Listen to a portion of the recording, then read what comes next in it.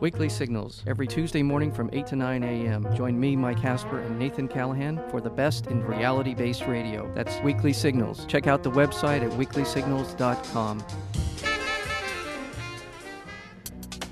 The opinions and views expressed in this program do not reflect those of KUCI, its management, or the UC Board of Regents.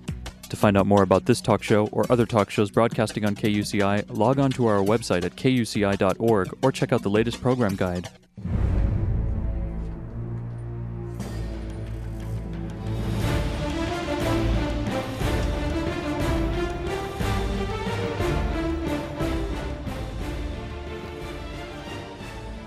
You're listening to KUCI at 88.9 FM in Irvine and online at kuci.org. Welcome to Privacy Piracy. I'm Lloyd. I'm the show's engineer, and your host is Mari Frank. Mari's a local attorney and certified information privacy professional. She's the author of several books, including Safeguard Your Identity and From Victim to Victor, a step-by-step guide for ending the nightmare of identity theft. She sits as an advisor to the State of California Office of Privacy Protection, and she's a sheriff reserve here in Orange County. She's testified many times in Congress and the California legislature on privacy and identity theft issues, and you may have seen her on TV on Dateline, 48 Hours, NBC, ABC, CNN, O'Reilly, Geraldo, Montel, a lot of other shows. And she did her own 90-minute PBS special last year called Protecting Yourself in the Information Age. To learn more about this radio show and our great guests, please visit kuci.org/privacypiracy. Hi there, Lloyd. We have a great guest tonight. I just finished reading the complete book of Dirty Little Secrets, Money-Saving Strategies the Credit Bureaus Won't Tell You by Jason Rich. And after I read this, I said, we have to get Jason on our show to share some great information with our audience. Let me tell you a little bit about Jason. He is the author of more than 39 books with over 20 years of journalism experience. He's also a frequent contributor to numerous major daily newspapers, magazines, and popular websites. He has also, since 1985, he's done literally thousands of interviews with well-known celebrities from television, motion pictures, and the recording industry. And as an author and journalist, Jason currently writes about travel, entertainment, career issues, personal finance, and much more. You can even learn more about him at Jason, that's JASONRICH.com, and of course at kuci.org/privacypiracy, where we have his bio, and you can link to his website. So thank you, Jason. We sure appreciate your coming on the show. Thanks for having me. Well, I enjoyed this book, and as an expert myself on identity theft and credit bureaus, I thought it was really well written and I liked the interviews with some of the experts. It was terrific. So why did you write the complete book of Dirty Little Secrets? Well, it all started a couple of years ago. I've done a lot of writing about a bunch of different topics, and Entrepreneur Press, which publishes Entrepreneur Magazine, asked me to do a series of pocket guides covering various areas of personal finance. So we picked 6 different topics, everything from getting a mortgage to buying a used or new car, to getting a raise or promotion. And one of the topics I wrote a very short book about was understanding the credit bureaus and credit scores. And, it was not a comprehensive book at all. It was very short, designed to be read very quickly. And the response to that book out of the series was tremendous. And, we realized that, because it was such a short book, we left out a lot of really important content. And about the same time, the economy started changing. And, the importance of credit scores and having a good credit rating, became that much more important. So we decided to take all the information from the original book and really expound upon it and incorporate it into this new book, which is really more comprehensive, and it walks someone through the entire credit rating, credit score, credit report process. So, it'll help you understand this very complex issue, and once you understand it, it becomes very easy to protect your credit rating and manage your credit rating and just be more responsible as a consumer. Oh, yeah, and it's so important now. I was walking with a friend this morning who's a mortgage broker, and she told me that she cannot believe how hard it is, even someone with perfect credit right now, to get a new mortgage. And we're talking about a very affluent area of Southern California. So obviously, this is very important. We've got students on campus. We've got business people driving by here from Newport Beach and Irvine. This is a huge issue for you personally or for your business or as a student. Why don't you explain to my audience exactly why a strong credit rating is so important in our society? Well, basically, your credit rating is also called a credit history, and it's basically your relationship with your creditors and lenders summarized, and it's your complete credit history. So, when someone pulls your credit rating or credit reports, they're able to determine whether or not you've been paying your bills on time over the last 7 years. So it's easy for them to see if you're a good consumer, if you're a responsible consumer, if you've handled your credit cards well, if you've paid your mortgage on time, if you've been responsible, with a car loan or with your student loans. Every piece of information pertaining to your creditors and lenders is put on your credit report. So it becomes really important that the information on that report is both accurate and positive. And that becomes your responsibility as the consumer to really protect your credit, understand how the process works, and then take an active role in managing your credit and protecting it. Yeah, we know that the Public Interest Research Group, which is a nonprofit organization for consumers, did a study and found that on these credit reports, 70% of them have errors.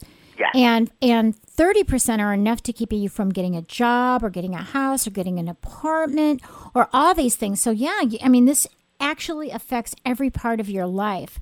Let's talk about what's in credit reports. It just surprises me so many times when I'm meeting with clients, and I also do a lot of divorce mediation, and one of the most important things is that people, when they're going through a dissolution process, and it's a collaborative process, that they understand how to unravel their jointly owned credit cards and credit history and how to move on and protect that. And a lot of them, and I'm talking about a lot of business people, they don't even understand how to read those credit reports or what sections are what. So let's talk right now about the different sections of the credit report and what you look for on each of those sections. Okay. Basically, when you request a copy of your credit report from any of the credit reporting agencies or credit bureaus, as they're more commonly known, what you're going to get is either a printed document or you're going to be able to see this data on the screen. And it's going to be broken up into sections. The first section is the personal information section, and that contains your name, address, date of birth, your Social Security number, and information about your employment history. I might want to point out that the sections may look different depending on how you acquire your credit report, but all of the information will be the same. And they also need to know that, like the three credit bureaus, which are Experian, Equifax, and TransUnion, that their formats are different. So that's formats are very different. Yeah. And also, if you can request a 3-in-1 credit report, which means you're going to get data from all three credit bureaus on one report. And if you do that, the format's going to be even more different.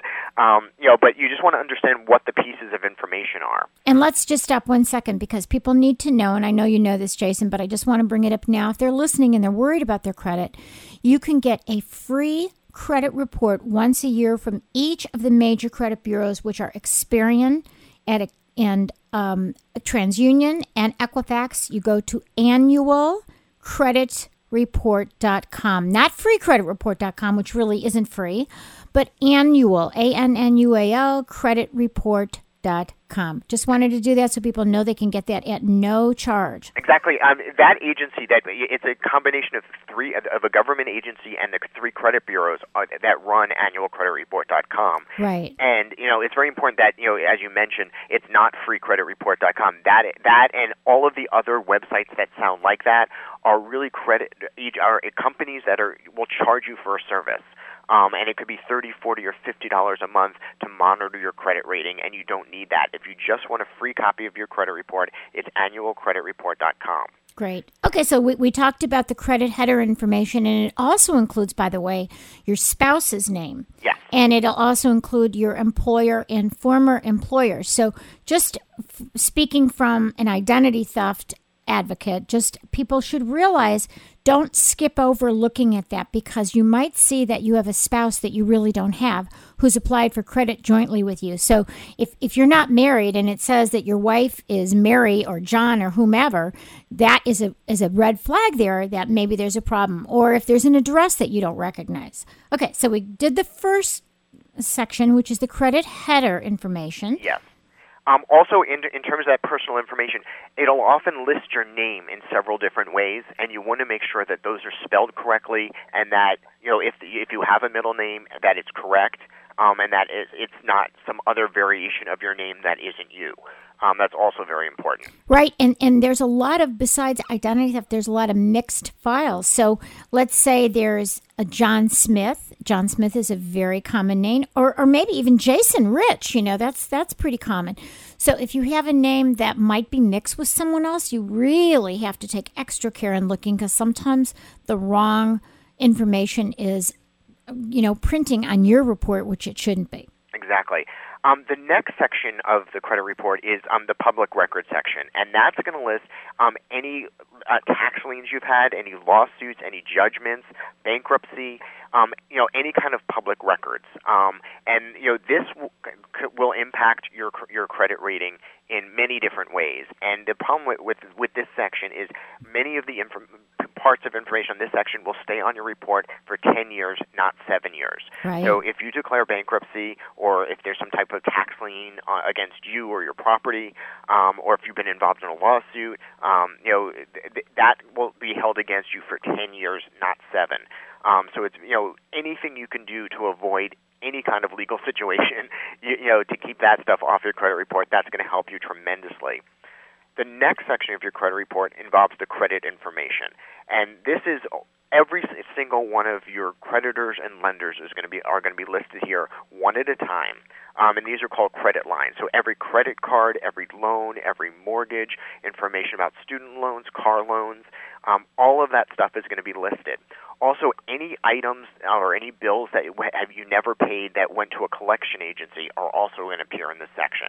And as we'll talk about, I'm sure, in a little while, anytime an account goes to collections, whether it's a cell phone bill you didn't want to pay or a doctor's bill you didn't want to pay, if that bill goes to a collection agency, your credit rating is going to take a major hit. And once that happens, it's very difficult to fix that situation. You can pay off the bill, but that negative information that creditor or lender turned you over to a collection agency is going to remain on there for the 7 years, and that's going to hurt you. So you want to be very careful about that. Another section of your credit report is requests from others for your credit history, to view your credit history. So every time you apply for a new loan or a new credit card, for example, there's going to be an inquiry to your credit report, and that's going to be listed. So anyone who gains access to your credit report for any reason, it's going to be listed, information about them is going to be listed. Now, there's different types of inquiries. There's a hard inquiry, which means you applied for a credit report or for a mortgage or for some type of loan, and you initiated the process. So that's going to show up on your credit report. If you have a bunch of those in a short period of time, your credit score is going to take a hit. However, if you're applying for a mortgage and you're shopping around, to a bunch of different mortgage brokers, you're allowed to have multiple mortgage companies access your credit report over a 30 or 60-day period, depending on the credit reporting agency, and it only will count as one inquiry, and that's very important. So if you're shopping around for a mortgage and you go to 10 different companies and all 10 pull your credit report, it's not going to impact your credit negatively. All 10 of those companies will show up as inquiries on your credit report, but it will have no impact, no direct impact, I should say. And that also applies for when you're applying for a car loan. You can shop around to all the car dealers you want, and each one of them, if they pull a credit report, it will show up, but it'll only count as one inquiry. Now, this has a positive and a negative side. The negative side is if you're going to 10 car dealerships, for example, because for whatever reason you didn't get approved for the loan for the first 9, or you've been shopping around to 6 different Honda dealers or whatever, when you go to the next car dealer, when they pull your credit report, they're going to know every place you've been. So they're going to know you've been turned down for credit at the other car dealers, or that for some reason you did not purchase a car from all those other dealers. And so, from a negotiation standpoint, in terms of the car price, that can impact you, in some ways. Either that, or you just tell them, I'm shopping around, and I've gone to all these places, and I'm looking for the best price. So, exactly. Just make it work for you. Exactly, but if your credit score is a little shaky, you're going to know. Right, right. So you want to be careful. You do not want to have lots and lots of inquiries on your credit report if you can control that. And as a general rule, if you're applying for a credit card, for example, apply for one credit card every 3 to 6 months. Don't apply for 3 credit cards, a car loan, a mortgage, all in the same 30, 60, or 90-day period, because that's really going to hurt your credit score. Even if you get approved for those loans or approved for those credit cards, your credit score will take a hit because you're asking for way too much credit in a short period of time. Right. So there's 2 inquiry sections. One you were talking about, which is the hard pull, in which a company, and it'll say right on your credit report, these companies got your credit report for the purpose of issuing you credit. Yes. So that's what you want to look for. There is another inquiry section that you were talking about with soft pulls and pre-approved offers. So why don't you explain that section, because they have to look very carefully and don't confuse the two. Exactly. A soft inquiry is when a credit card company or a company does market research and they pull your credit report without your knowledge or permission in order to learn about you as a consumer. And as they learn about you, they may decide to, on their own initiative, to send you a credit card offer. So when you get all that junk mail, in the mail saying you've been pre-approved for this credit card offer, or you've been pre-approved for this loan, or whatever, that's a company that has probably done a soft inquiry on your credit report, and without your knowledge, and they are qualifying you as a consumer. A soft inquiry could also happen if you try and rent a car these days, or if you try and get insurance. The car rental companies or the insurance companies, without your knowledge, will often pull your credit report to see if you're a good candidate to rent the car or to give insurance to. Some employers are also will pull your credit report without your knowledge. Well, they're not supposed landlords. to, but that's kind of illegal. It's illegal for an employer to pull your credit report without your affirmative consent. Exactly, but the rental car companies and insurance companies, they can and they do. Yeah. And if your credit rating is bad and you try and use a debit card to rent a car these days, they will turn you down at the counter and will not give you the car. Right. So what happens with a lot of these soft pulls is that a lot of companies will want to send you a pre-approved offer, and they buy from the credit bureaus a whole list of people that meet a certain set of qualifications. So if you want to get off that list so that they don't get information about you and don't offer you pre-approved credit at your door that could be dangerous for identity thieves, you can call 888-5-OPT-OUT,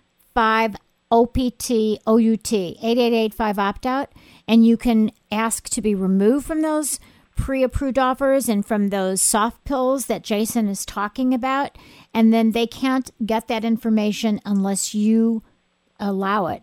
So I took my name off permanently. When they send you something in the mail, do you really want to do this? You can do that. And if you want to go online and find a good offer, you can find your own good offer. You don't need these pre-approved offers coming to your door at all. Definitely. Even though those don't really affect your credit score.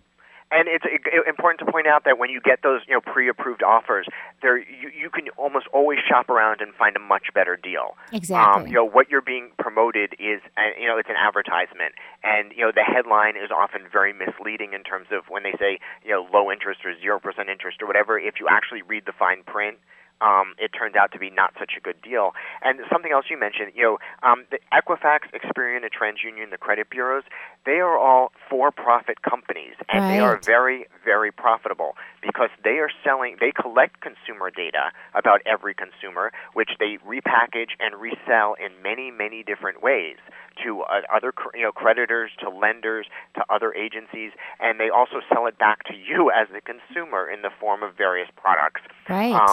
So the credit bureaus data collection agency that they are paid by many different organizations to collect and process this information. They're not your friend, and they're not there to help you as the consumer. Right. You're not really their customer. You are when you buy their credit monitoring, but you're really not their customer. They make their money from all the creditors that buy the information to see if they should offer you credit. Exactly. Yeah. Let's finish with that inquiry section that doesn't affect your credit score. We talked about it could be those pre-approved offers, that could be those companies that are buying bulk information about your credit. Also, it can be your own creditors that just want to look and see, take a peek and see if you're having problems, because if you are, they may want to just cancel you. Yes, that's become a huge problem, especially now with the bad economy. People with credit cards especially are finding that their credit limits are randomly being cut, or their accounts are being closed. Yes. And, they're not being told, or they're receiving junk mail from their credit card company, which is, well, it's not really junk mail, it's disguised as junk mail. And, so they don't open it. You often, just toss these things because you think it's, some kind of random offer. But what was inside was a letter saying, oh, by the way, your interest rate just went from 8% to 29%. We cut your credit limit, in half. Or in some cases, we closed your account. I actually had 2 Discover cards, which I hadn't used in almost a year. They were just sitting in my wallet dormant, and I went to go use one of them randomly, and it turned out without telling me and without sending a letter, they just closed the accounts. And that's a really important point, Jason, that if your credit report says that if you close an account yourself, it'll say closed by consumer request, and that doesn't hurt your credit. But if you have an account that says closed by the company, by the creditor, that actually does do a ding. So if you're not using a credit card, you should do one of 2 things. Either close it yourself if you never want to use it, or use it every few months, and it actually boosts your credit, because if you use it and pay it off, it keeps you in good standing, especially if it's been a card, let's say, that you've owned for 5, 8, 10 years. That's a good credit history. So you're better off having at least 3 credit cards and just using them intermittently and not using the entire credit line. Exactly. Also, in my book, Dirty Little Secrets, I mention that if you have a bunch of accounts in good standing, if you're not using them, I recommend not closing them, because with all the credit experts I talk to, when you close one of those accounts, it readjusts your credit utilization level, which is the percentage of overall credit available to you that you're actually using. So if you give up credit that you're not using, that credit utilization changes and your credit score will take a hit. Right, and so, especially not to cancel something that you've had for like 10 years. Exactly. So you're better off, if you have credit cards that you don't use, just make one small purchase every couple months and, pay it off right away, and then just put it back in your wallet or back in the drawer and forget about the account for another couple months. Right. So you maintain that high credit, the really good scores with in terms of credit utilization, and you also get rewarded for having positive long-term relationships with your creditors and lenders. Exactly. So that will actually help your credit score. Exactly. I just want to introduce you again, Jason. We are speaking with Jason Rich, who is the author of this book I have sitting right in front of me. Great book. It's called The Complete Book of Dirty Little Secrets, Money-Saving Strategies the Credit Bureaus Won't Tell You. And Jason has a long experience of writing and journalism and 39 books, and we're so thrilled that you're joining us. So what we're talking about now is the actual credit reports, which are so important to our entire reputation, our life, our ability to get a job, to get a house, to get an apartment, to get credit cards, all these important things. We've talked about the various sections of the credit report. Let's get back to the inquiry section. That's the soft pulls. And I don't know if you know this, Jason, but as a identity theft, advocate helping people who are victims of identity theft, this is a real big thing lately that I don't know if you really came across. But what you will see on the soft pulls also, besides your own creditors who want to take a peek and make sure how you're doing and can you pay your bills, whether they want to cancel you or not, if someone opened a business credit card in your name, all right, and you don't even own a business, but they did that to get credit in your good credit, you won't see an account on there. You won't know it's there. Where you're going to see it is you're in two places. One is in the initial inquiry section, meaning that they got your credit report, maybe deciding if they wanted to issue credit to you as the business owner, which you're really not even the business owner. And then if it's not there, which it may not be, they will do account reviews. So if you see, for example, a Chase, every month there is a Chase overview, a soft pull, and you think, I wonder why they're doing that. I don't have a Chase card, and I haven't even gotten any pre-approved offers. That might be a red flag that somebody has opened a business account in your name, and they don't want you to know about it. They want to use up as much credit as possible until it gets to collections, and you may not find out about it. If you're not looking with, scrutinizing your credit report, you may not find out about it. I've had probably in the last 2 years, I've probably had about 8 or 9 victims of business identity theft, Jason, and that's how we find it. They don't even know where to look for it, so it's really important. And on a related note, in my book, I interviewed Todd David, who's the CEO and founder of LifeLock. Oh, God. And he's a great guy, but one of the things he pointed out was what people don't realize is that people are doing identity theft on children and infants.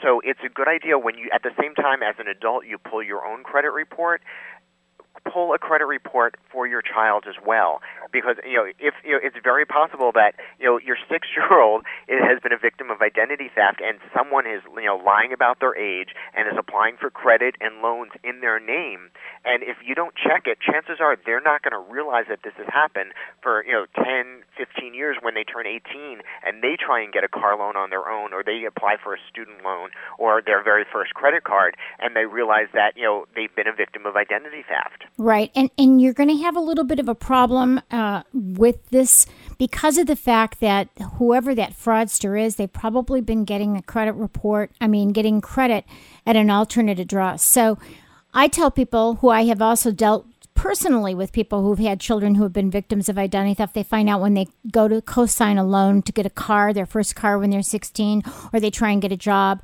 So, yeah, you may not have a credit report on there, so you can actually do this. This is the best way to protect your children, and this is what I suggest.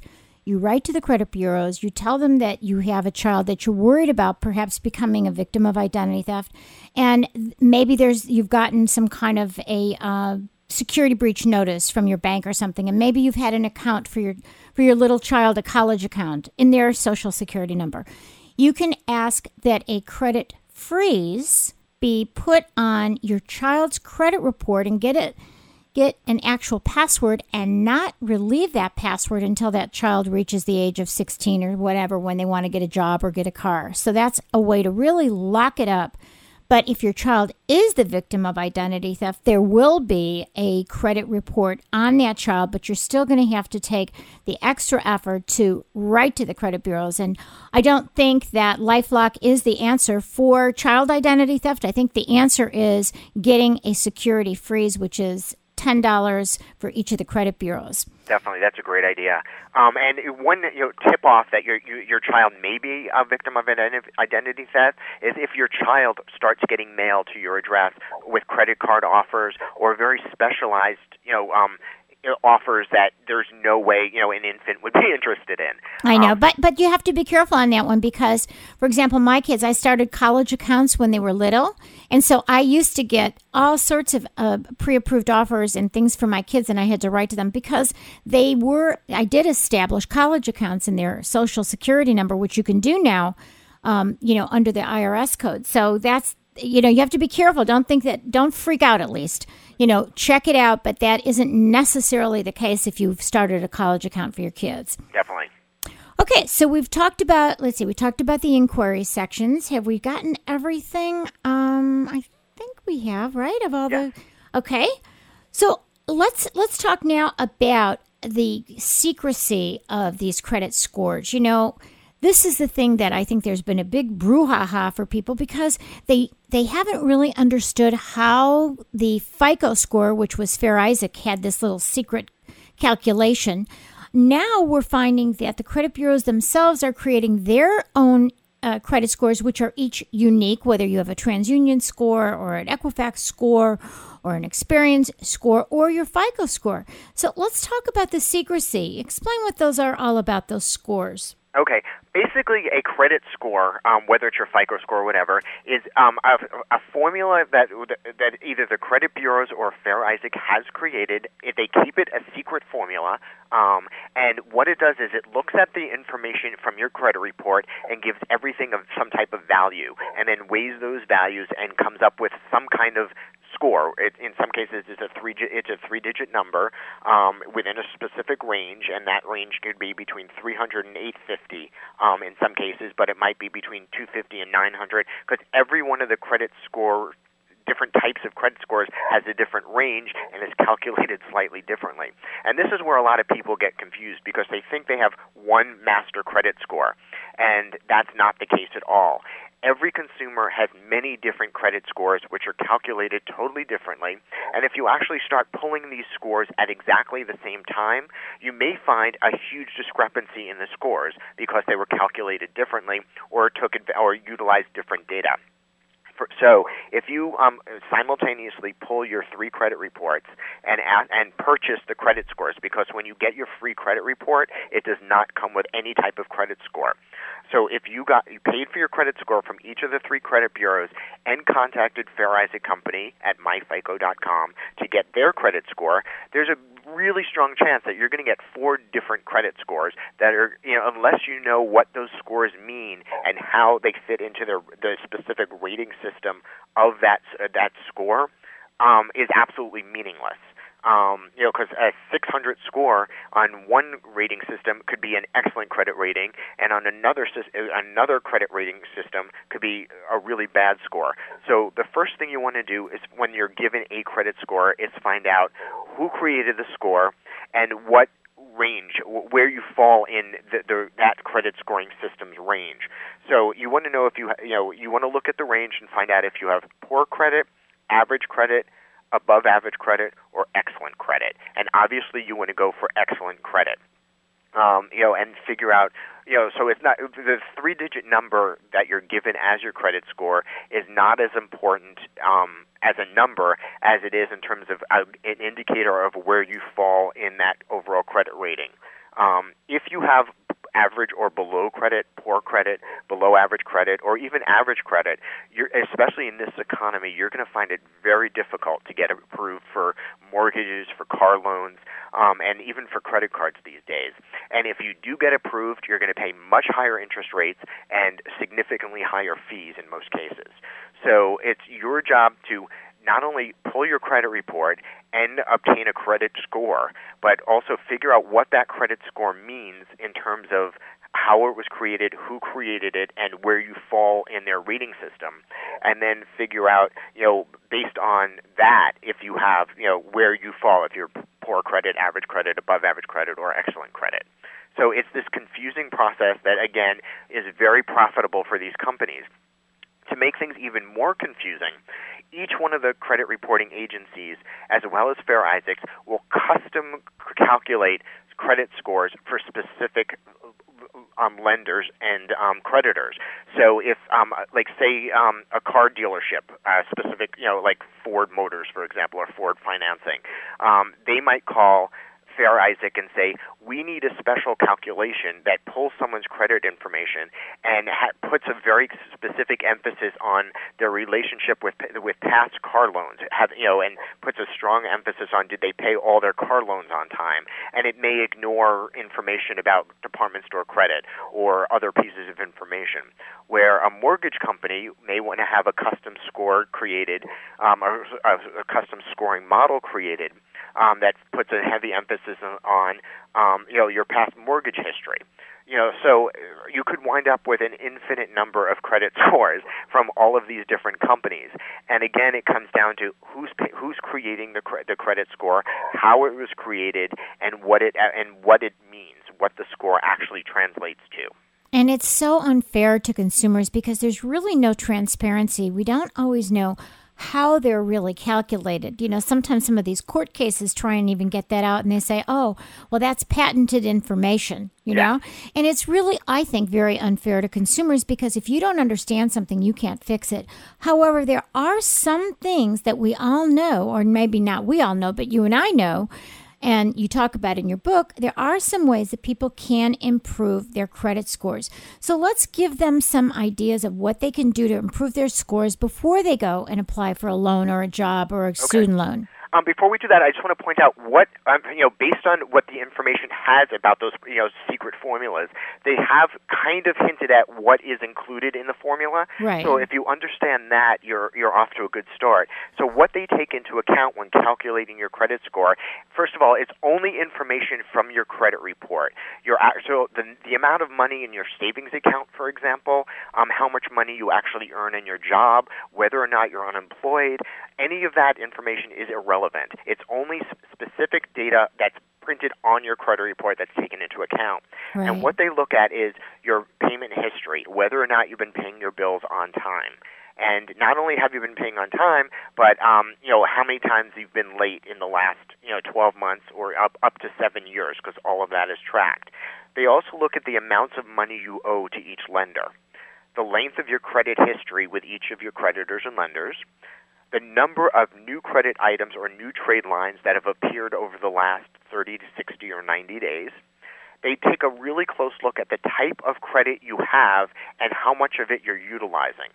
So, they want to know if you have, one credit card or 5 credit cards, if you have 1 mortgage or 3 mortgages, and all of that is weighted differently. They also, as I said, they look at the percentage of your credit you're using, and that is very important. Because if you have, say, a credit limit on your credit card of $1,000, and you utilize $900 of that, and you have a steady balance that you maintain, because you're only paying your minimum payment, so your average balance is maintains at around $900. That means you're using up almost your entire available credit on that credit card, and that's actually going to hurt you. What the in terms of these credit scoring systems, what they're looking for is less than 35% of your credit utilization. So if you're using less than 35% of your available credit overall and with each specific account, that's going to help you a lot. If you're using more than 35%, your credit score is going to start to nosedive, depending on how much of that credit utilization you have. If it looks like you have 5 credit cards and you're almost maxed out on your credit limit on all of them, it's going to be very hard to get another credit card, and you may start getting turned down for other types of loans because it looks like you're overutilizing your available credit, and you may not have the resources to ultimately pay that back. So that's going to start raising red flags.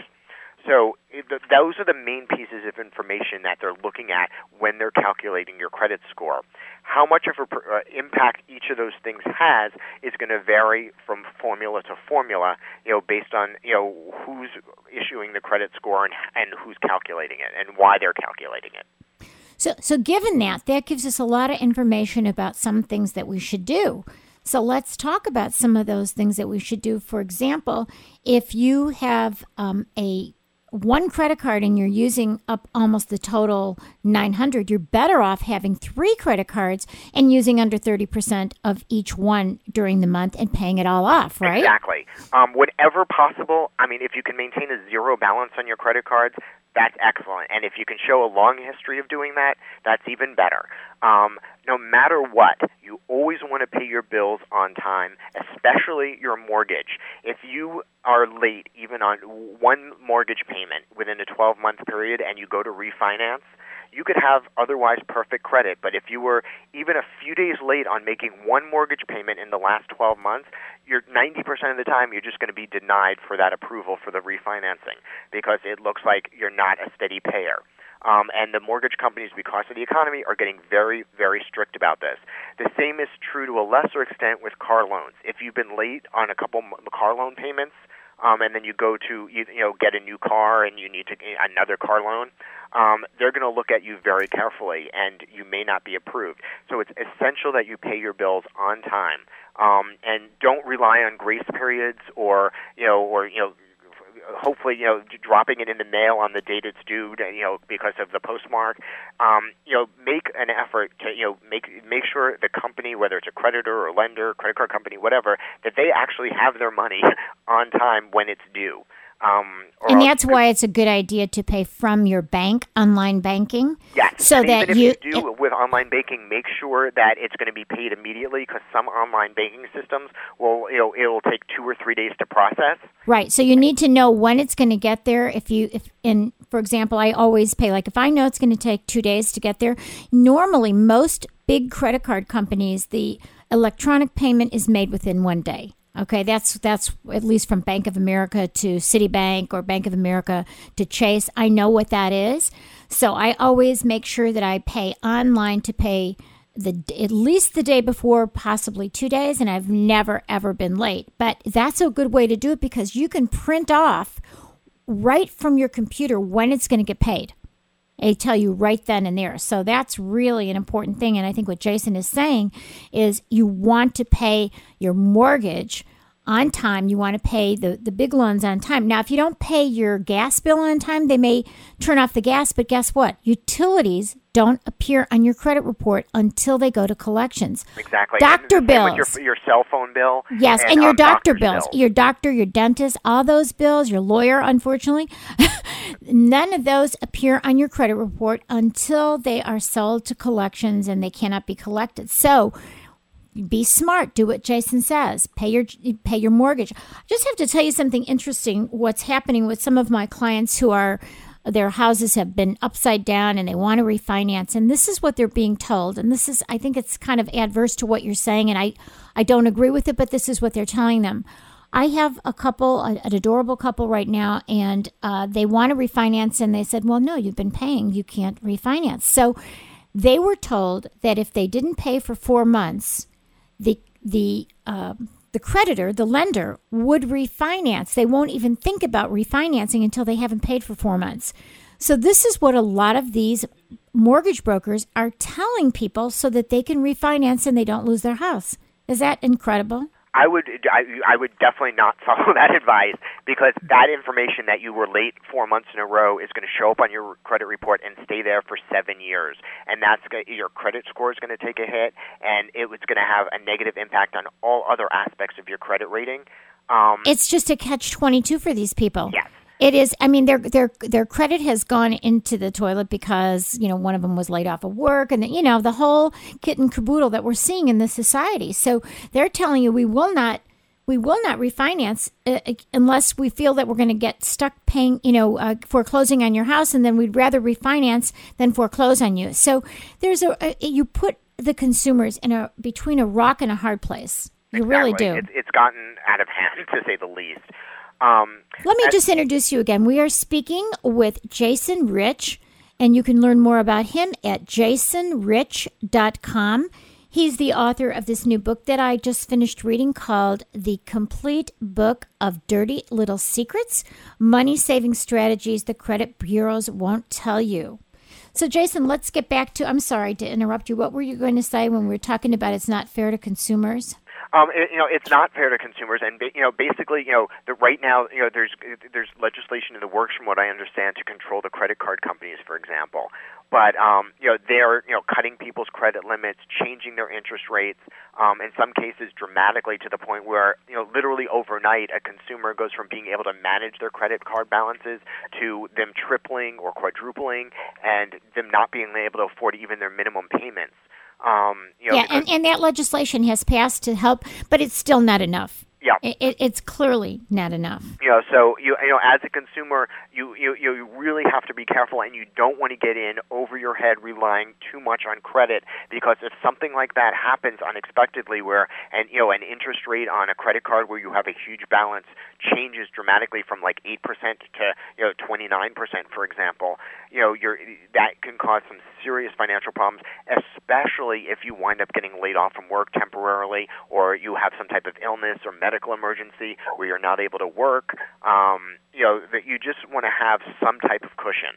And a lot of people, especially because times are tough, are overutilizing their credit cards and relying on them very heavily to make their day-to-day meet their day-to-day expenses, and that's really a mistake. You don't want to rely on your credit cards, to cover your groceries and your movie tickets and that type of stuff, unless you have a plan to pay off those debts at the end of the month and you have the money, and you're just using the credit card as a convenience. Because if you're just racking up credit card bills and then you're going to maintain a balance, that you're going to be paying interest on, at some point it's going to get out of control. And you're going to be paying forever that interest if you don't pay it off. So yes. And if you actually do the math, you're going to be paying, for the same, item, whatever it is, many times over. So, that, $50 dinner, ultimately with all the interest and other charges, could wind up costing you hundreds of dollars over many years of, sitting on your credit card statement. So let's go back and give some real good hints about what to do to improve your credit score. Obviously, we know pay off your bills. Yep. That's great. We talked about keeping your credit limits as low as possible, preferably under 35% of the available credit limit.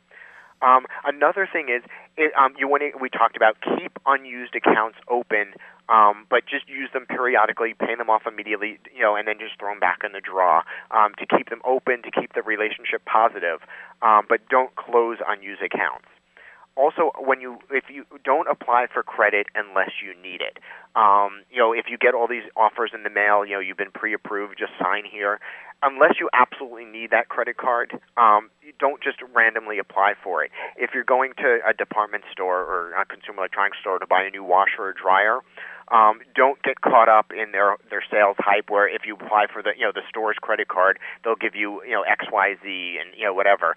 If you don't absolutely need that store credit card, don't apply for it. Because you're better off keeping the accounts you have and not having just lots of random accounts that you're not using or using for a small amount, and if you forget about it, you forget one payment, it can screw up your whole credit rating.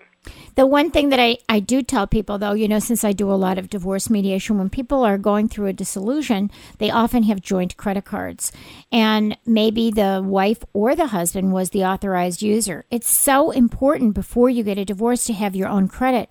So that's when I tell people, look, see if you can call the credit card company in which you were a joint holder and say, you know what, I want to get a credit card to establish credit in my own name. Don't tell them you're going to go through a divorce because, of course, they're going to be worried about that. How are you going to make it?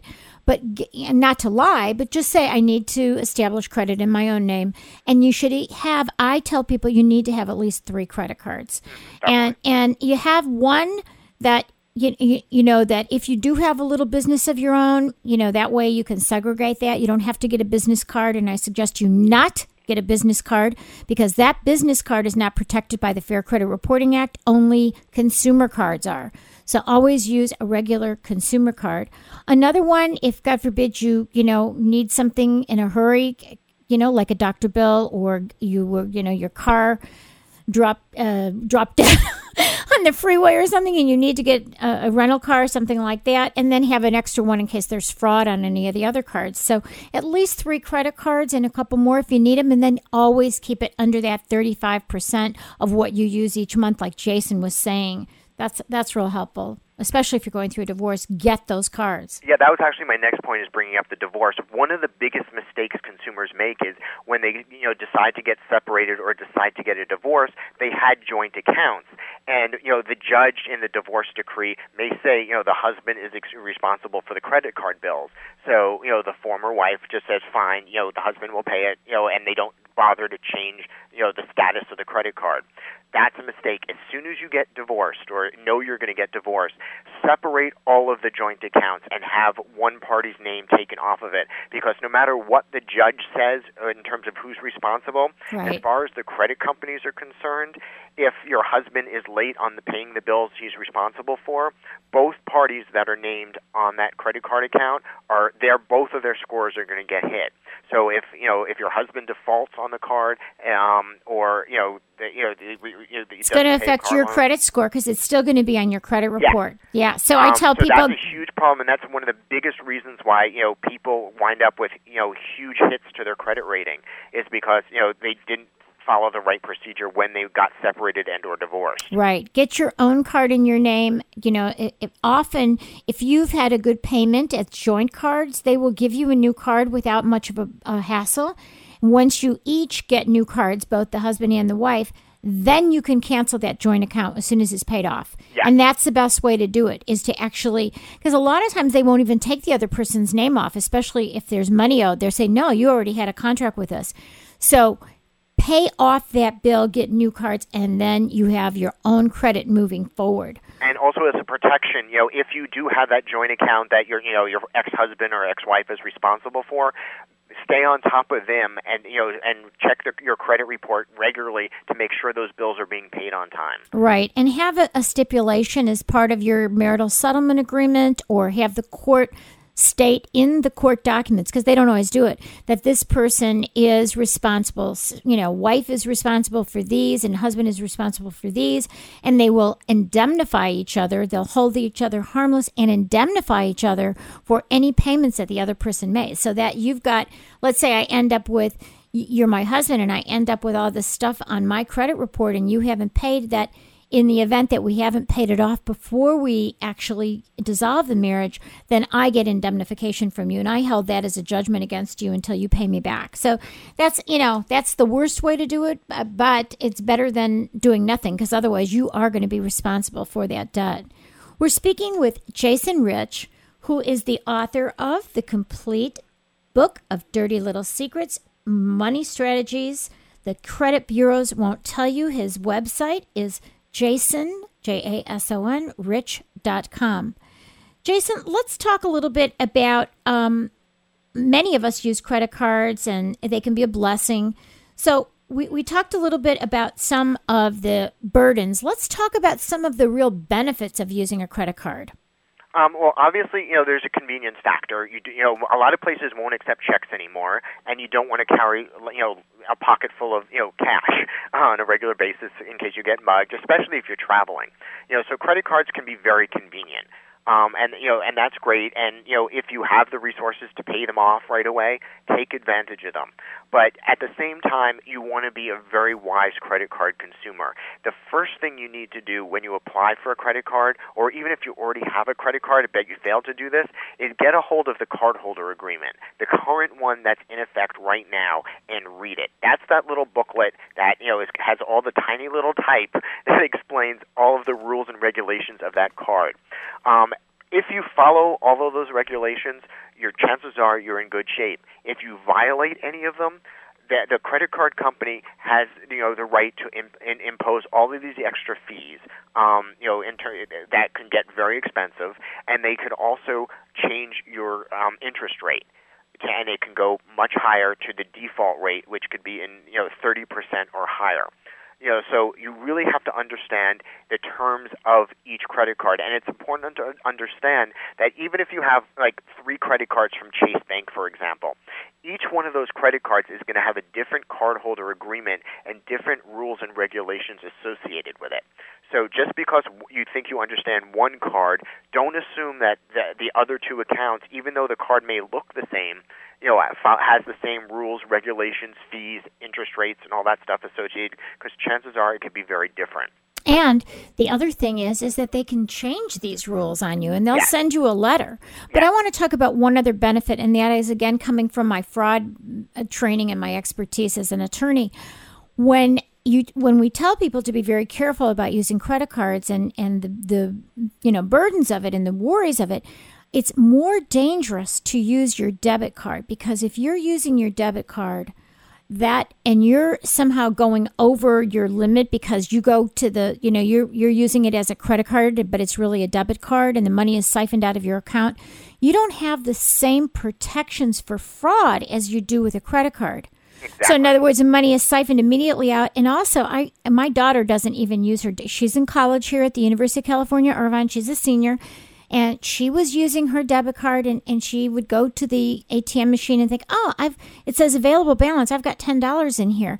And then she goes to buy a $4 coffee, and she gets charged $35. Okay? Yep. So there is some danger in that way. And also, I get literally hundreds of victims of identity theft who didn't realize that debit card number can be used online without a PIN, or by phone or by fax without a PIN to buy things, and the money's siphoned out of the account and they have to beg for it to come back. With a credit card, you are absolutely protected by the Fair Credit Billing Act, which means that if there is any fraud on your credit card, you're not going to be held responsible. You'll look at the bill. You'll dispute it within 60 days. You're not going to be held responsible. You may have to fill out an affidavit, but it is very much an easier problem to deal with credit card fraud than it is with debit card fraud. So I just wanted to bring that up because I use credit cards, but I pay them off on time. So there are those benefits as well. Another thing that's related to what you just said is if you travel a lot and you try and use a debit card at a hotel or to rent a car, they're going to put an immediate hold on your debit card of several $100s. Usually, if it's a rental car, at least twice the value of the rental, sometimes up to $400 or $500. Right. And a hotel will typically hold $300 to $400. And that's money that's going to be taken out of your account and put in this holding pattern for up to 10 days after you return the rental car. So you don't have that money to pay your bills. Check out of the hotel. Right. I've seen people, and I've talked to people who went on vacation thinking they had all this money in their account. They rented a car and had, a $500 hold put on, their account, which means $500 just magically temporarily disappeared. Then they checked into their hotel and had another $300 taken away, and that was the money they were planning on spending on food and souvenirs and all that stuff. So by the time they checked into their hotel and had their rental car, their account was empty. They got their money back, 7 to 10 days later, but while they were on vacation, that money was on hold and they couldn't spend it. And what about if they had bills that they had scheduled to pay out of their pay by, their online banking, or they wrote checks? That's going to bounce. So yes. It's very dangerous. I strongly urge people, if you're going to be savvy about your credit cards and pay your credit cards and do what Jason and I are talking about, you're going to be far better off in terms of your payment and not worrying about fraud or these kinds of problems where they're going to charge you, because the banks are making a fortune on these bank fees, which, the credit cards do the same thing, but at least with credit cards, you have 30 days to pay or 25 days to pay or whatever it is. You have some time to pay, just allocated. And in terms of credit cards, as a consumer, you have the ability to shop around for the best credit card deals. And there are various websites you can go to that actually review credit cards and talk about, and compare and contrast fees and services offered by the card. So just because your local bank offers you a credit card doesn't mean you have to accept it. You may be able to find a credit card that has a zero annual fee, that has a much lower interest rate, or that has a better grace period, or better overall terms and rules and regulations, or that offers really good benefits and perks like cash back or bonus miles for frequent flyer miles, that type of stuff. So you really want to shop around as a consumer for the best deals for you in terms of the best credit cards, and there are many different offers out there. Right, and I think you're right. Just go online and compare those. Jason, we don't have a lot of time. We have a couple minutes. I just want to, there's so many things I wanted to share with you and ask you about, but let's kind of do an overview, because we are sitting on the campus of the University of California, and we want our students, we want our people who are business people driving by and who might be listening online. What are some things that we can teach ourselves and our college students about how to save money and become financially responsible? If we could kind of just give a little bit of an overview in about a minute and a half, that would be great. Okay. The most important thing you can do is understand how this process works. Learn about, get a copy of your credit report and study it. It takes about 10, 15 minutes. And you like every 6 months or every year, get in the habit of pulling your own credit report, reviewing it, paying for your credit score, understanding what that credit score means and how it impacts your financial well-being, and take efforts to control, protect your spending and your credit habits and how you manage your own credit. Because as a consumer, it turns out it's your responsibility not just to be a responsible consumer, but to understand how this process works and use it to your benefit, or else you're going to wind up in serious trouble just by misunderstanding how your credit card works, which is extremely common.